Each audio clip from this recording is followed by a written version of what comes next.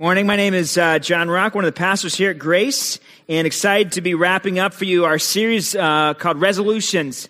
It's already been a full day, though, here, just hearing the Iraq team share what God is doing there. Incredible stuff. And next week, we have a really big week planned. We're going to be unwrapping our new theme for this year, for 2016. So you don't want to miss next week. Don't be late. Be here for 2016's kickoff of our theme here at Grace. But before we kind of get ahead to that, we really want to focus on today as we're wrapping up this series on resolutions, because today we're talking about relationship resolutions. Pastor Jim did a great job a couple weeks ago of helping us think through some areas in our lives where we need to get some physical goals in mind in areas of our health. Last week, Dan talked about our spiritual health and how can we get some goals going there and where can we look for areas to improve and grow. And today's message, we're focusing on relationships because they are so critical. And don't overlook this message, because this might be the message that literally keeps your family together. This might be the talk that maybe you take personally to that toxic work environment that you go to every day, and maybe it transforms that. And so this is really critical stuff. Relationships are so important, but they are also so difficult, so hard, so much work to keep them going well and growing and healthy and strong. In fact, sociologists who have studied people studied the topic of regret.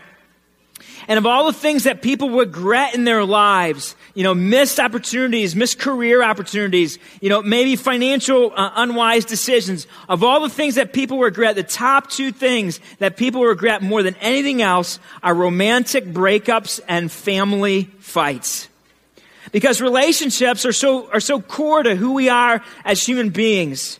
And so our relationships really affect us, and so that doesn't surprise us. Whether it's at home or at work or at church, relationships take hard work, especially those that are closest to us. And so today we're going to be talking not just about husband-wife relationships, although I'm sure some of you will definitely see things through that lens, but we're also talking about other relationships like friendships and parent-child relationships and co-worker relationships and neighbor relationships. So if you have a relationship somewhere in your life that's in crisis, this is for you. If you are a person who doesn't have any relationships in crisis, but maybe you have relationships that you would still like to work on and improve on, then this is for you as well. This is for you as well. Because starting a friendship is a lot easier than maintaining a healthy, growing friendship.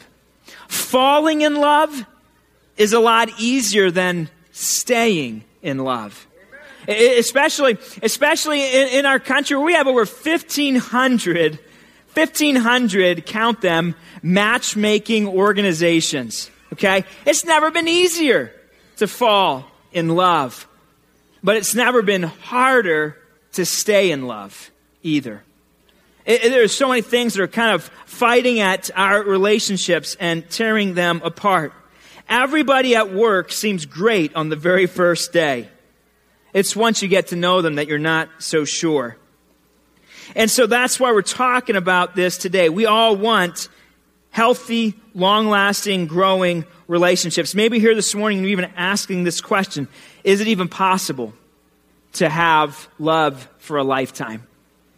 Is it even possible to have healthy, growing friendships and family relationships? And the answer to those questions is yes, it is possible. It's hard work, but it is very much possible to have fulfilling, healthy, long-lasting relationships. This might be the year of change for you.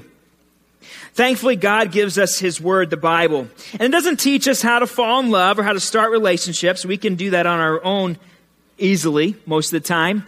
But it does teach us how to stay in love, and it teaches us how to stay in healthy, long-lasting relationships. So turn your Bibles to the New Testament, to the book of Philippians. The book of Philippians. Philippians chapter 2 is in the New Testament. It's a book that Paul wrote.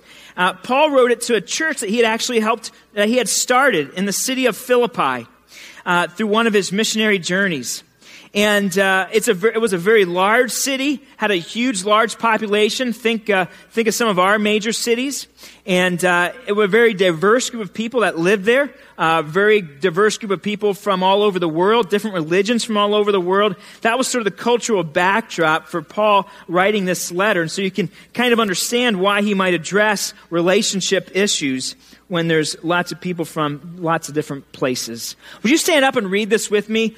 Philippians chapter 2, verses 1 through 5. Our ushers are here passing out Bibles if you need one to follow along. But let's read these first 5 verses of Philippians chapter 2 together. Here we go. Therefore, if you have any encouragement from being united with Christ, if any comfort from his love, if any common sharing in the Spirit, if any tenderness and compassion, then make my joy complete by being like-minded, having the same love, being one in spirit and of one mind. Do nothing out of selfish ambition or vain conceit. Rather, in humility, value others above yourselves, not looking to your own interests, but each of you to the interests of others. In your relationships with one another, have the same mindset as Christ Jesus. Go ahead and have a seat. Thanks for reading along. There's a lot there, so let's try to unpack it here so it makes sense for us. And let me start by asking you to consider a few questions in your mind, okay? Where do you think most broken relationships break down? In your mind, kind of make a mental list, okay? Where do most broken relationships break down? Or in your healthy and good relationships, friendships, what are the areas that typically need strengthening? What are those, if you were to make a list, what would come here on your list? Maybe you would think of things like communication is often a breakdown in a lot of relationships when there's brokenness there. Or financial stress is often the cause of broken or hurting, stressful, tension-filled relationships. Maybe unforgiveness would come between two people. Maybe a prideful attitude on one or both persons' parts come between people. And communication, that's critical.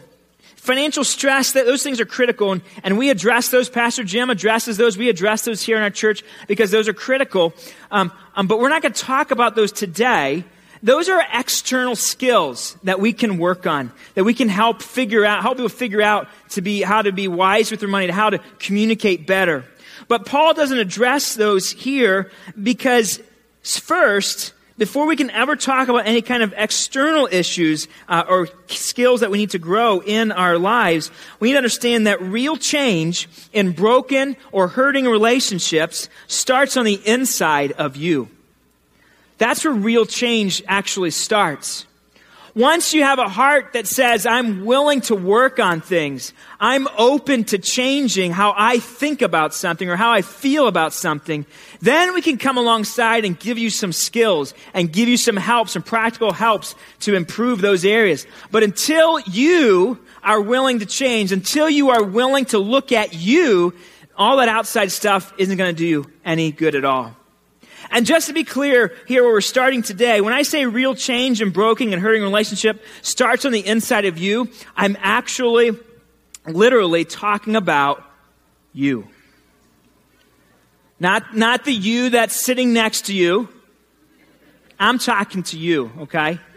Not the you that you wish was here, should be listening to this message. That's not who I'm talking about either. I'm talking to you. And so I'm asking that you would listen to today, that you would have an open mind to yourself. That's who we're addressing, you. Paul addresses some weeds that need to be pulled out of our hearts and minds. Weeds are lies that maybe we've allowed to be stuck there for a long time, and they kind of grow up and they infiltrate our relationships. And if you'd be my neighbor, you would know how much I hate weeds. In fact, when I come home every day from the office, from work, I usually will park in the garage and I'll walk outside and I will pull a couple of weeds before I go into the house. I don't like to let them all build up so that I have to do it, for days and hours on end. So I kind of pull a couple every single day to sort of stay on top of it. And I've also found that it intimidates the weeds, and so they sort of don't want to grow up. Like when they see me coming, they know that I mean business. And I didn't know anything about taking care of a lawn before I moved to Goshen. When I lived in Philadelphia, I literally had a 10-foot by 10-foot concrete patio. That was our backyard. Okay, our houses were right up against two other houses. Right behind our house was another house. We all just each had about 10 feet of space. We had a little slide for Ellie, a little Tykes kind of play school slide, and we had a grill. And that was all we needed to be happy, was a grill. And that little slide too. And so that was it. So I had to buy a lawnmower when I moved here. I had to figure out how to take care, of grass and shrubs and bushes and weeds and all that kind of stuff. And maybe you're like me, you kind of just would take your mower and you kind of mow over top of the weeds. But here's the thing, they grow right back, don't they? They come back, and they come back even thicker and fuller than ever. You gotta get in there, and you gotta actually pull out the weed right by the roots to really get rid of it, to not get it to come back. And maybe in your broken relationships in the past, you have tried to sort of fix some of those outside external behaviors. And really what you've sort of done is kind of taken the top off those weeds. But then they kind of fester, they come right back up months later or years later, or watch this, even in other relationships. Maybe it's a different person, but you're having the same struggle or issue with them because all you've done is address the external behavior. All you've done is kind of taken off the top of that weed without really getting in there to the root. And that's what I'm trying to help you understand today, that maybe you might be part of the problem. Maybe these weeds have gone and grown unfiltered and unchecked inside of you. And today we want to be honest. I want you to be honest with yourself. If this year is going to be any different than any other year, listen, you got to be honest. And so today, as we look at the scriptures, which James calls a mirror, I want you to look at this mirror and look at yourself and be honest to see whether or not there are some of these weeds that are growing inside of you. These weeds, that we kind of believe are so complex and might be different for all of us. But things that we sometimes sort of hear are things like, man, we're just so different. He just looks at things so differently than I do. Or she is just so different. Or at work, man, they don't even come from the same planet as I do. They are so different than me. Or they brought up, and listen, Paul's going to say, that's not true. That's not a deal breaker. You can overcome differences in a relationship. Or maybe, this one weed that you sort of believe is that only one of us can be right. Only one of us can be right. And then sort of in parentheses behind that, when we say that, we normally say, and I'm that one. But you know what? That's not true either. There actually can be situations where you have a different perspective than they do, but they're not wrong. And you're not wrong. Maybe it's just different. And so we sort of got to pull that weed out and say that only one of us can be right. And here's another one. We might say, well, he's just wrong. She's just plain wrong. And then again, in parentheses, we finish that sentence by saying, and I'm not. That's how we view things. Or maybe one of those weeds that needs pulled out is, well, I believe from my point of view, I can see everything. I have perfect perspective on this matter. I can see what's going on here. And you know what? Maybe that's just not true. Or maybe because of past hurts in your life, maybe because of past relationships that you've been a part of, maybe your own family, maybe this weed is growing up inside you that says, I need to look out for me. I need to make sure I protect me. And so these are some of the things, and then all the rest of them that we want to try to pull out today that Paul wants to expose. And so if we call those things the causes of broken relationships, those weeds, then today I want us to talk about 5 cures for broken relationships. 5 cures for broken relationships in 2016. I hope you're ready. Here we go. Philippians 2:1 says this, therefore, if you have any encouragement from being united with Christ, do you have any comfort from his love, any common sharing in the Spirit, any tenderness and compassion, then make my joy complete by being like-minded. Paul starts off this passage here on relationships, and he's talking to a whole church there, but he starts off by not even addressing a relationship issue. He starts off by addressing our security in Christ. He says, here's the thing let me remind you of. Have you ever been encouraged by being united with Christ? Do you have any comfort from his love? Do you have any common sharing in the Spirit that he's given you? Do you have any tenderness and compassion from him? He's reminding us of our security with him. He's not even talking about how to solve conflict. Or is he? Because here's what I want to show you. I think here's what Paul's saying. Here's cure number 1 for repairing those broken relationships in your life. Security with Christ means you don't need to control people. It's so critical that you and I see ourselves the way that Christ does. That we see ourselves through His eyes. Because when you are secure in Christ, you can put yourself out there easier and you are more trusting of others. You won't need to be so concerned that you get your way. Because you know that God is in control of you. And God's plan is going to be best for you. And you can trust Him. And that lets you trust other people. But when you don't recognize that God is in control of you, you become very insecure, which leads you to breaking your relationships trying to control it. Let me say it this way. The more out of control you feel, the more controlling you become in your relationships. The more out of control that you feel, the more controlling you become in your relationships. I start bossing everyone around. I start making demands. I start protecting myself. I start defending and demanding and demeaning and dominating. The more insecure that I am, the greater need I have for things to be my way. Have you ever seen that in yourself? Have you ever seen that in you, where that kind of comes out of you when you feel like things are kind of out of control in this relationship? You feel like this person is starting to take control. You got to kind of grab on and just your grip gets a little tighter. You're going to make sure that you're the one in control. Instead, you need to recognize how secure you actually are in Christ. Remember what Christ thinks about you, and it changes everything. If you're a secure person, you don't need to have your way all the time. It doesn't bother you because you know God is in control. But if you're insecure, then you have to have your way all the time, and you'll fight for your way, and you'll push for your way, and you'll control for your way. The more out of control you feel, the more controlling you become.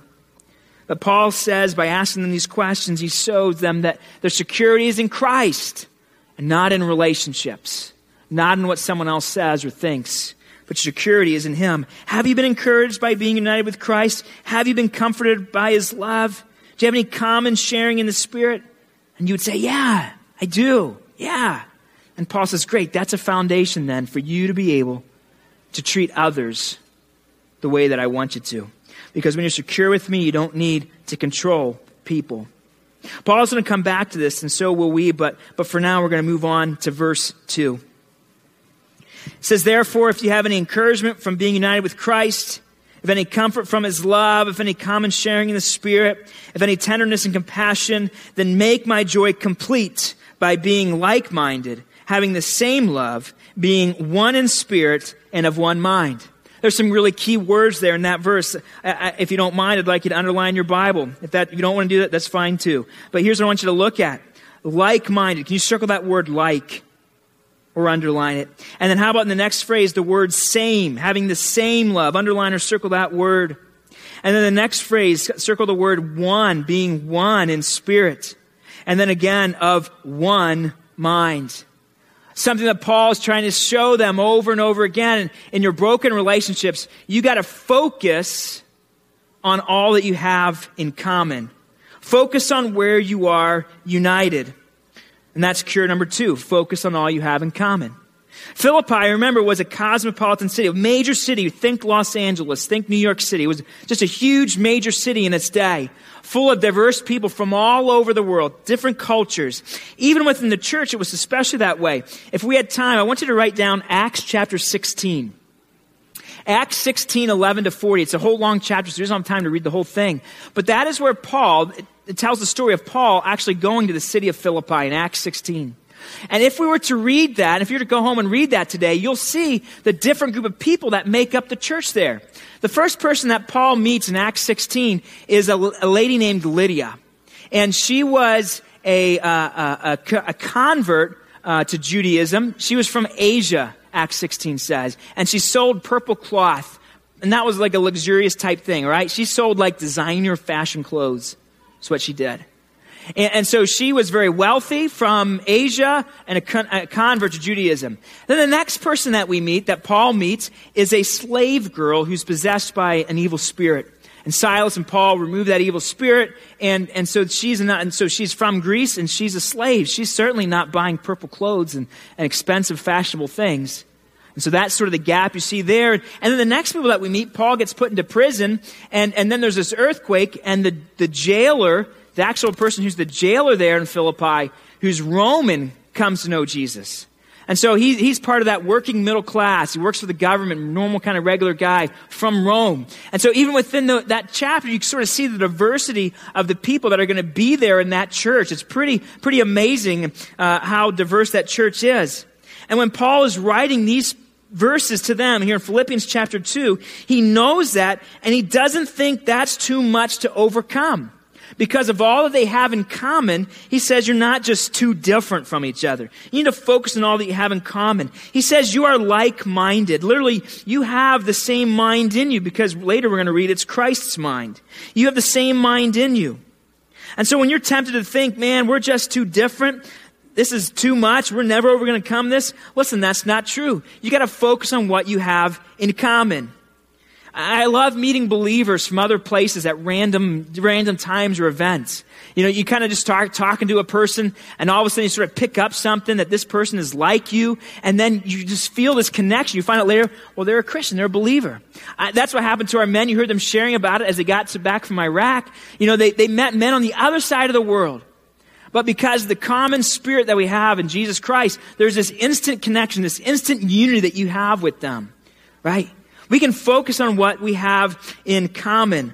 Sometimes, here's what happens. When we have a relationship that is strained, because of the tension that we're feeling in that relationship, and because we're in such a conflict, we begin to see everything about that person through that very narrow lens of that conflict, through that very narrow lens of that tension.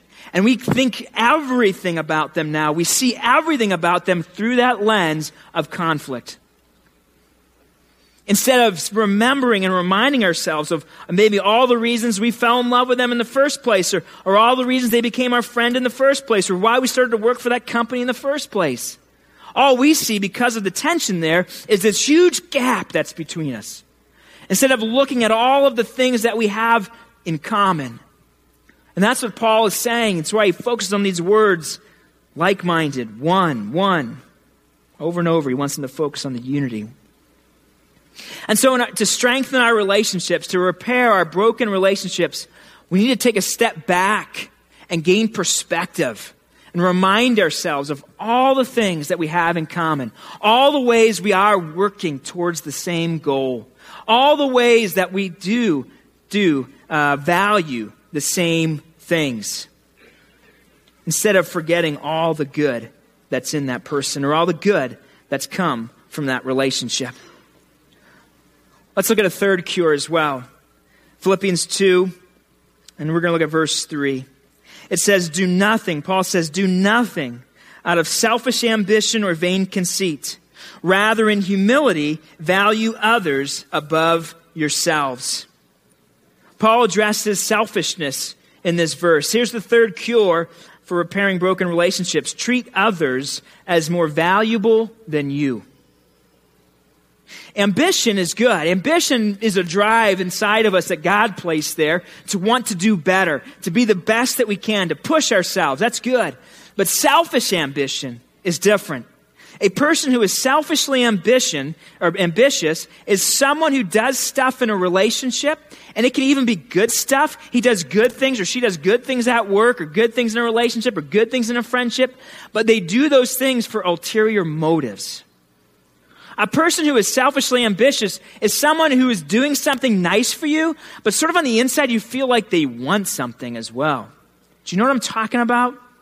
That's the kind of person who Paul is describing, who is selfishly ambitious. Another translation calls this empty glory. This person's good desires are empty. They are only doing it to get noticed or to get approval from others, but they have no genuine interest in really helping other people. That doesn't get you anywhere, by the way. God doesn't bless that kind of service. And in fact, everything that you and I do to promote ourselves turns into nothing. Everything that you and I do to promote ourselves turns into nothing. That means mission trips that we go on, or serving that we do at church, maybe even for years, or false humility that we bring up in conversations. It's where I kind of say something bad about myself so that you say something better about me. All those things are for nothing. Romancing our spouse, if it's for selfish purposes. Helping others, if it's for selfish purposes. Those things that are done for pure personal gain amount to zero. That's what empty glory means. But the opposite is also true.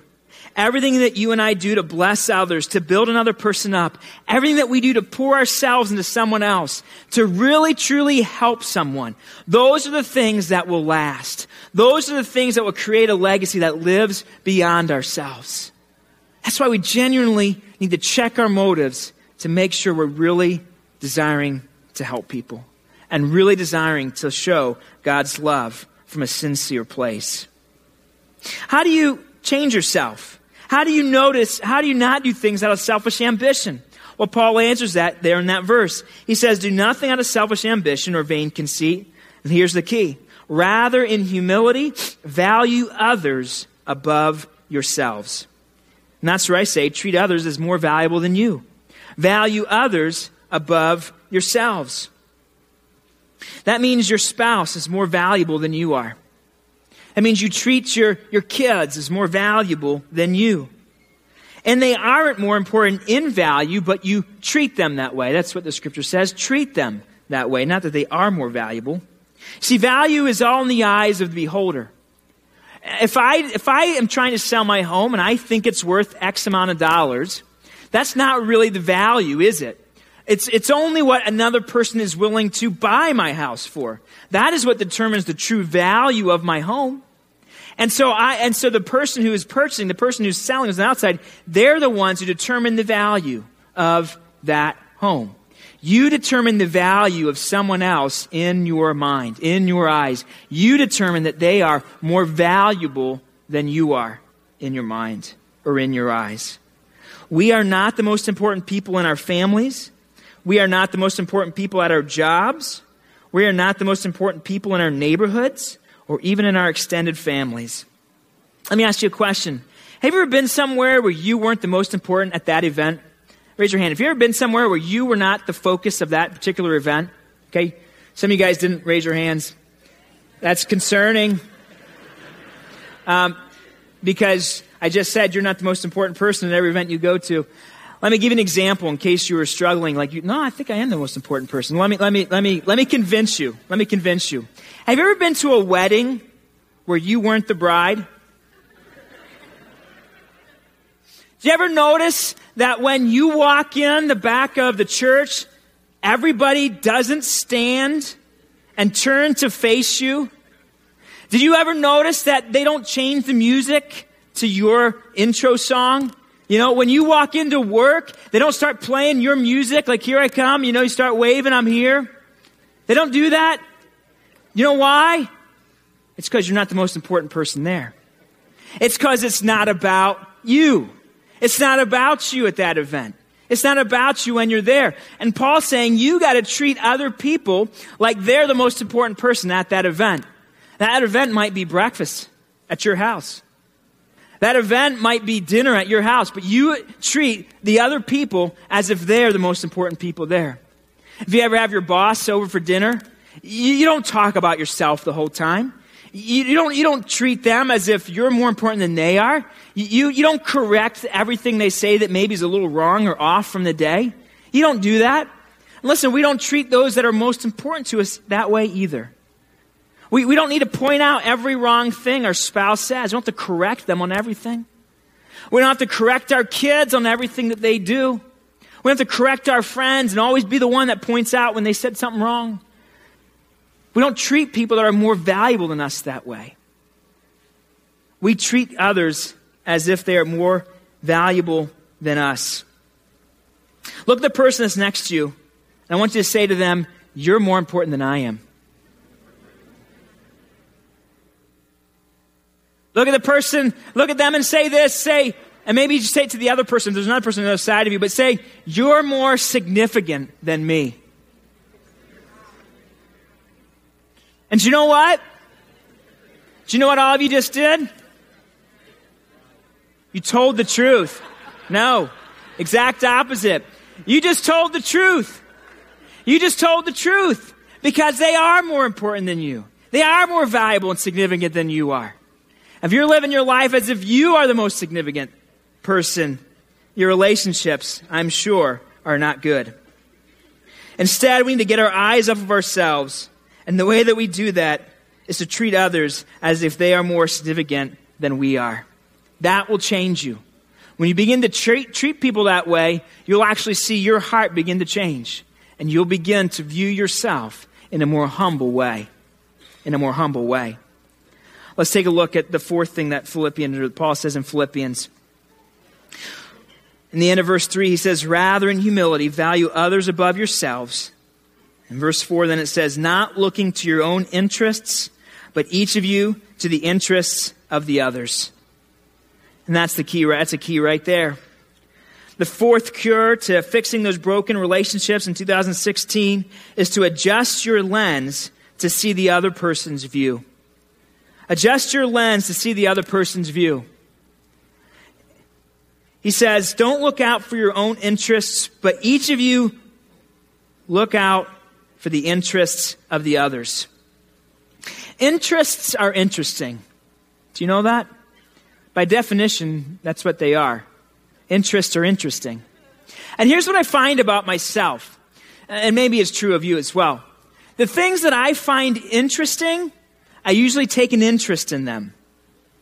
And the things that I find disinteresting, I typically don't take an interest in those things. Is that true of you, Dave? That's true of me, right? The things that I think are interesting, I like. The things that maybe those that I'm friends with, the things that maybe my wife finds interesting, I may not find those things very interesting. And so I probably don't take an interest in those things. But being in a relationship, whether it's a friendship or whether it's being in coworkers, means that I need to be willing to get outside of my world and outside of what I think is interesting and be willing to enter into their world and what is interesting to them. And the reason that I do that is not because I'm interested in those things, but it's because I'm interested in that person. And so because I'm interested in that person, the things they're interested in become interesting to me. Let me give you an example. My grandparents were married for over 60 years before they passed away. And they moved to Florida after they retired. And every year then they would come and visit us, and they would spend a couple weeks with us at the holidays and maybe at in the summertime as well. And so I got to spend a lot of time with them, and I noticed a lot of things about them. And they did a lot of things the same. Every morning they would each have a half of grapefruit for breakfast. And every evening they would watch, and we would watch it with them when they were at our house, Wheel of Fortune and then Jeopardy every night. Yeah. And then we would play games like Boggle and Scrabble and Skippo and Phase 2, I think they taught us. And all these different games, they would play with us every single night. They enjoyed doing those things. That's what they did. And I don't know who took the first interest in those things. I don't know if my grandma liked Pat Sajak or if my grandpa liked Vanna White. I don't know. Because by the time I came along, they were both just doing those things. Something happened along the way where they began to cross over and they took interest in the same things. This past week, Tara and I, we moved our furniture, kind of rearranged our last couple of weeks since the holidays. We rearranged our furniture. And so we kind of we had this one empty wall now in our house. And Tara loves Pinterest, and she loves to decorate, and she's tremendous at that. And so we began to sort of plan what we were going to do. I got to tell you, before I married Tara 17 years ago, I never thought about those things. I never thought about how, what kind of collage would look good to put some stuff together. But we found ourselves at Hobby Lobby last Friday night looking at stuff, and I'm like, ooh, that would look kind of nice. And I'm thinking, like, what are you saying, man? What are you saying? But you know what? I do it because I love my wife. And because I want to take an interest in the things that she finds interesting. That's what we got to be willing to do, to cross over and love that person for the sake of that relationship. Enter into their world. Empathize. Look at things from their view. Ask questions. Why do you see it that way? Because that's not how I see it. Man, that wasn't my first impression. Help me understand why you think this is so important. Why is this so critical to you? And be willing to truly empathize and truly look at stuff from their perspective And take off your glasses for a moment and look at theirs and even look at you and say, wow, I never saw that about myself. I guess I can see why you would think that, or why what I said sounded that way, or why I always do that looks that way. I guess I can see things better now. See, because you and I don't have a perfect perspective. Paul says, take on the interests of others. Take on the lens or the view of others. Enter their world. Don't make them come to yours. And here's how we're going to wrap up today, looking at verse 5. Paul comes back to something we already talked about earlier. He says, in your relationships with one another, have the same mindset as Christ Jesus. And literally he means you have the mind of Christ in you. So you can do these things. Because as I'm listening to this, I'm thinking, how can I do this, right? I read this week, and man, I was convicted over and over and over again about the way that I treat people in my life. And I'm like, how can I do this? It's because the mind of Christ is in me. It's because Christ is in me. I can't do this. You can't do this. But when we surrender to Christ, we can. And here's what he's reminding us of. Because then he goes on in the next couple of verses, 6, 7, and 8, to show us how Jesus left heaven to come to earth. Do you know what he did? He took things in from our perspective. He did exactly what we're talking about, right? He took things from our perspective. He considered us more valuable than himself. He did those things. He humbly saw us as more important than himself. He was secure because of his relationship with his Father, so that he could put himself out and be vulnerable for our sakes. He did everything that we just talked about here in Philippians 2. That's what Christ did. That's how Christ treats you. And that's the fifth cure for your broken relationships, is to remind yourself that Christ treats you this way. Christ treats you this way. We can't do this without him, but we can't forget this is how he treats us. And once we have that foundation, we are then able to treat people the way that we're supposed to. Here's what you need to remind yourself every single day. You need to pause and remember the way that God loves you. Because if you don't feel loved by God, you're not able to give love to anybody else. It's impossible to really be loving and not feel loved. So you have to remind yourself every single day what God thinks about you. Not what the world thinks about you, and not what you even think about yourself. But you need to tell yourself, remind yourself of what God says about you. And let me give you just 4 of the things that God thinks about you. You can even write these down. 4 things that God thinks about you. 1, I'm completely accepted. And that's important, because the deepest wounds in my life, and I imagine the deepest wounds in your life, are caused by rejection. So we spend so much of our lives trying to earn the acceptance of others and to avoid rejection from our parents and from our peers and from those that we respect. And those that we don't even know, from strangers, we want respect. We want to be accepted. We're so scared of being rejected. But here's the good news. You don't need everybody's approval to be happy. The bad news is you would never get it anyway. The good news is they're always worried about their approval rating too. And so the point here is you need to realize this issue of acceptance has already been settled by God. I am completely accepted. Remind yourself of that every single day. Number 2, I'm unconditionally loved. I'm completely accepted. I'm unconditionally loved. That's what God thinks about you. He loves you unconditionally. In other words, it's consistent.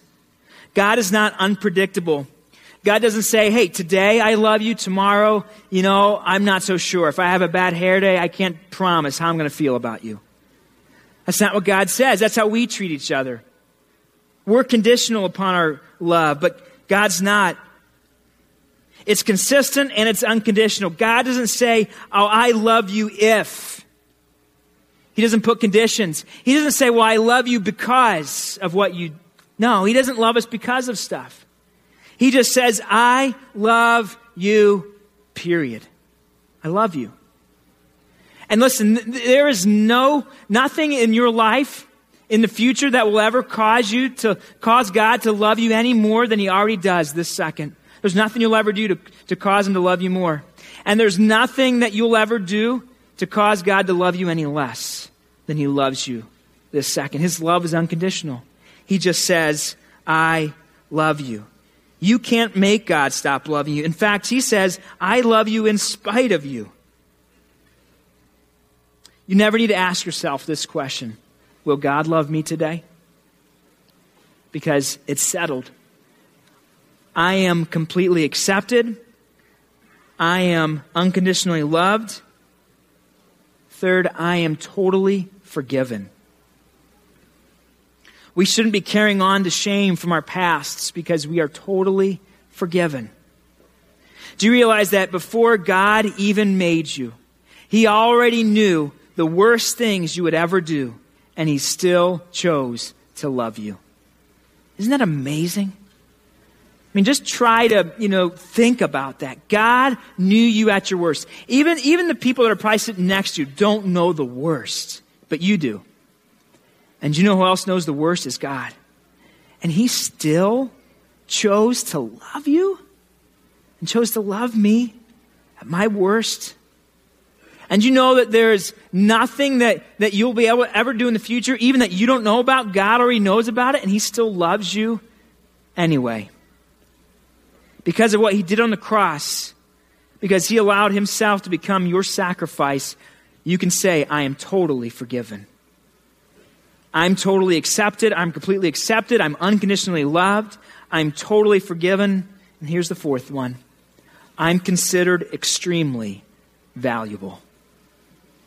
Doesn't that sound weird to say? But it's true. I'm considered extremely valuable. Let me ask you a very personal question. How much do you think you're worth? That's a hard question to answer, right? I'm not talking about your net worth. I'm talking about your self-worth. I'm not talking about all your valuables, adding them up. I'm talking about your personal value. How much do you think as a person you are worth? Well, let me ask you another question to help you answer that one. Do you remember what I said earlier about where value comes from? Value is determined by what someone is willing to pay for it. That's what determines value. So let me ask you, who do you belong to? Who owns you? God does. You're a son of God. You're a daughter of God. And here's what the Bible says in 1 Corinthians 6, 19 and 20. It says, you have been bought with a price and paid for by Christ's death. If value depends on what somebody is willing to pay for it, and Jesus Christ paid for you with his life, that's how valuable you are. You are so valuable that Jesus died for you. He couldn't pay a higher price. That's how extremely valuable you are. Christ died for you. He paid with his life. So how do I remember the way that God loves me? Every morning I remind myself, I'm completely accepted. I'm unconditionally loved. I'm totally forgiven. I'm considered extremely valuable. And once you have that foundation for you, you are then able to pull out some of those other weeds, some of those other lies that sort of you hold on to that are hang-ups that are breaking your relationships. So as we wrap up today, ask yourself this question. What does this message, this passage mean for me? Not what does this, again, let me remind you who I mean. I don't mean what does this mean for that person sitting next to you. Remember, I don't mean what does this mean for that person who's not here that you think should be here to hear this. What does this mean what is this going to mean for my kids and how they should change? No, what does this mean for you? And just to be clear, I mean you. What does this mean for you? What personal sacrifices might you need to make for the sake of a relationship? What professional sacrifices might you need to make for the sake of a relationship? Are you treating yourself as more valuable than others? Are you overlooking all the good in that person? Are you willing to look at things from their perspective and not just yours? What would happen if we would start to treat each other that way in our families? And what would happen if we would try to start to treat each other that way at work? And what would happen if we would start to treat each other that way even here in our church family? Just imagine. Just imagine. But remember that real change in broken or hurting relationships starts on the inside of you. That's where it'll start. Lord Jesus, we come to you today and we say thank you for your word. It is a mirror that shows us our lives. And Holy Spirit, God, I just come to you and I ask that you would give comfort, Lord, where we need comfort, Lord, where we need it. We need you to come alongside and remind us of the truths of the way you feel about us. And Lord, I pray that you would also, Holy Spirit, come alongside and that you would counsel and convict. And God, we pray for just a wave of humility to come over our church. A wave of humility, Lord, to come over our relationships, our families, our workplaces, God, our community. I pray, Lord, that from here, from each individual heart of each person that's listening right now, Lord God, we would see something happen as we begin to treat other people as more valuable than ourselves. As we would begin to see things from your perspective and not just ours. Holy Spirit, I pray that this would be the year, 2016, the year of change. In your name I pray. Amen. As we wrap up today, inside your bulletin, I'd love for you to pull out this yellow sheet that you received when you got in here. If you didn't grab one at one of the doors on the way out today. We put this together for you. This is a resolution sheet. All right, we talked about a couple of different areas where we're desiring God to see change, do change in our lives. And so here's 4 different areas that we've covered that we want you to make some goals for this year. Because wouldn't it be sad if next year you are at the same place you are today? I mean, wouldn't that just be the biggest bummer, right? And so you would say, yeah, I got to change that, but you never do. Listen, write it down. Remember Dan told us last week that we only remember 10% of what we read. I thought this was so interesting. We only remember 20% of what we hear. We only remember 30% of what we see, but we remember 50% of what we see and hear, and we remember 70% of what we say and write. And so if you're willing to write down some actual goals, say them out loud, you'll remember 70% of those things. That's where change starts to happen. It's going to take some effort on your part, some intentionality. This is the year of change for you. Don't miss next Sunday. Don't miss us kicking off this new theme. It's going to be awesome. I hope you guys have a great week. We love you guys. We'll see you next week.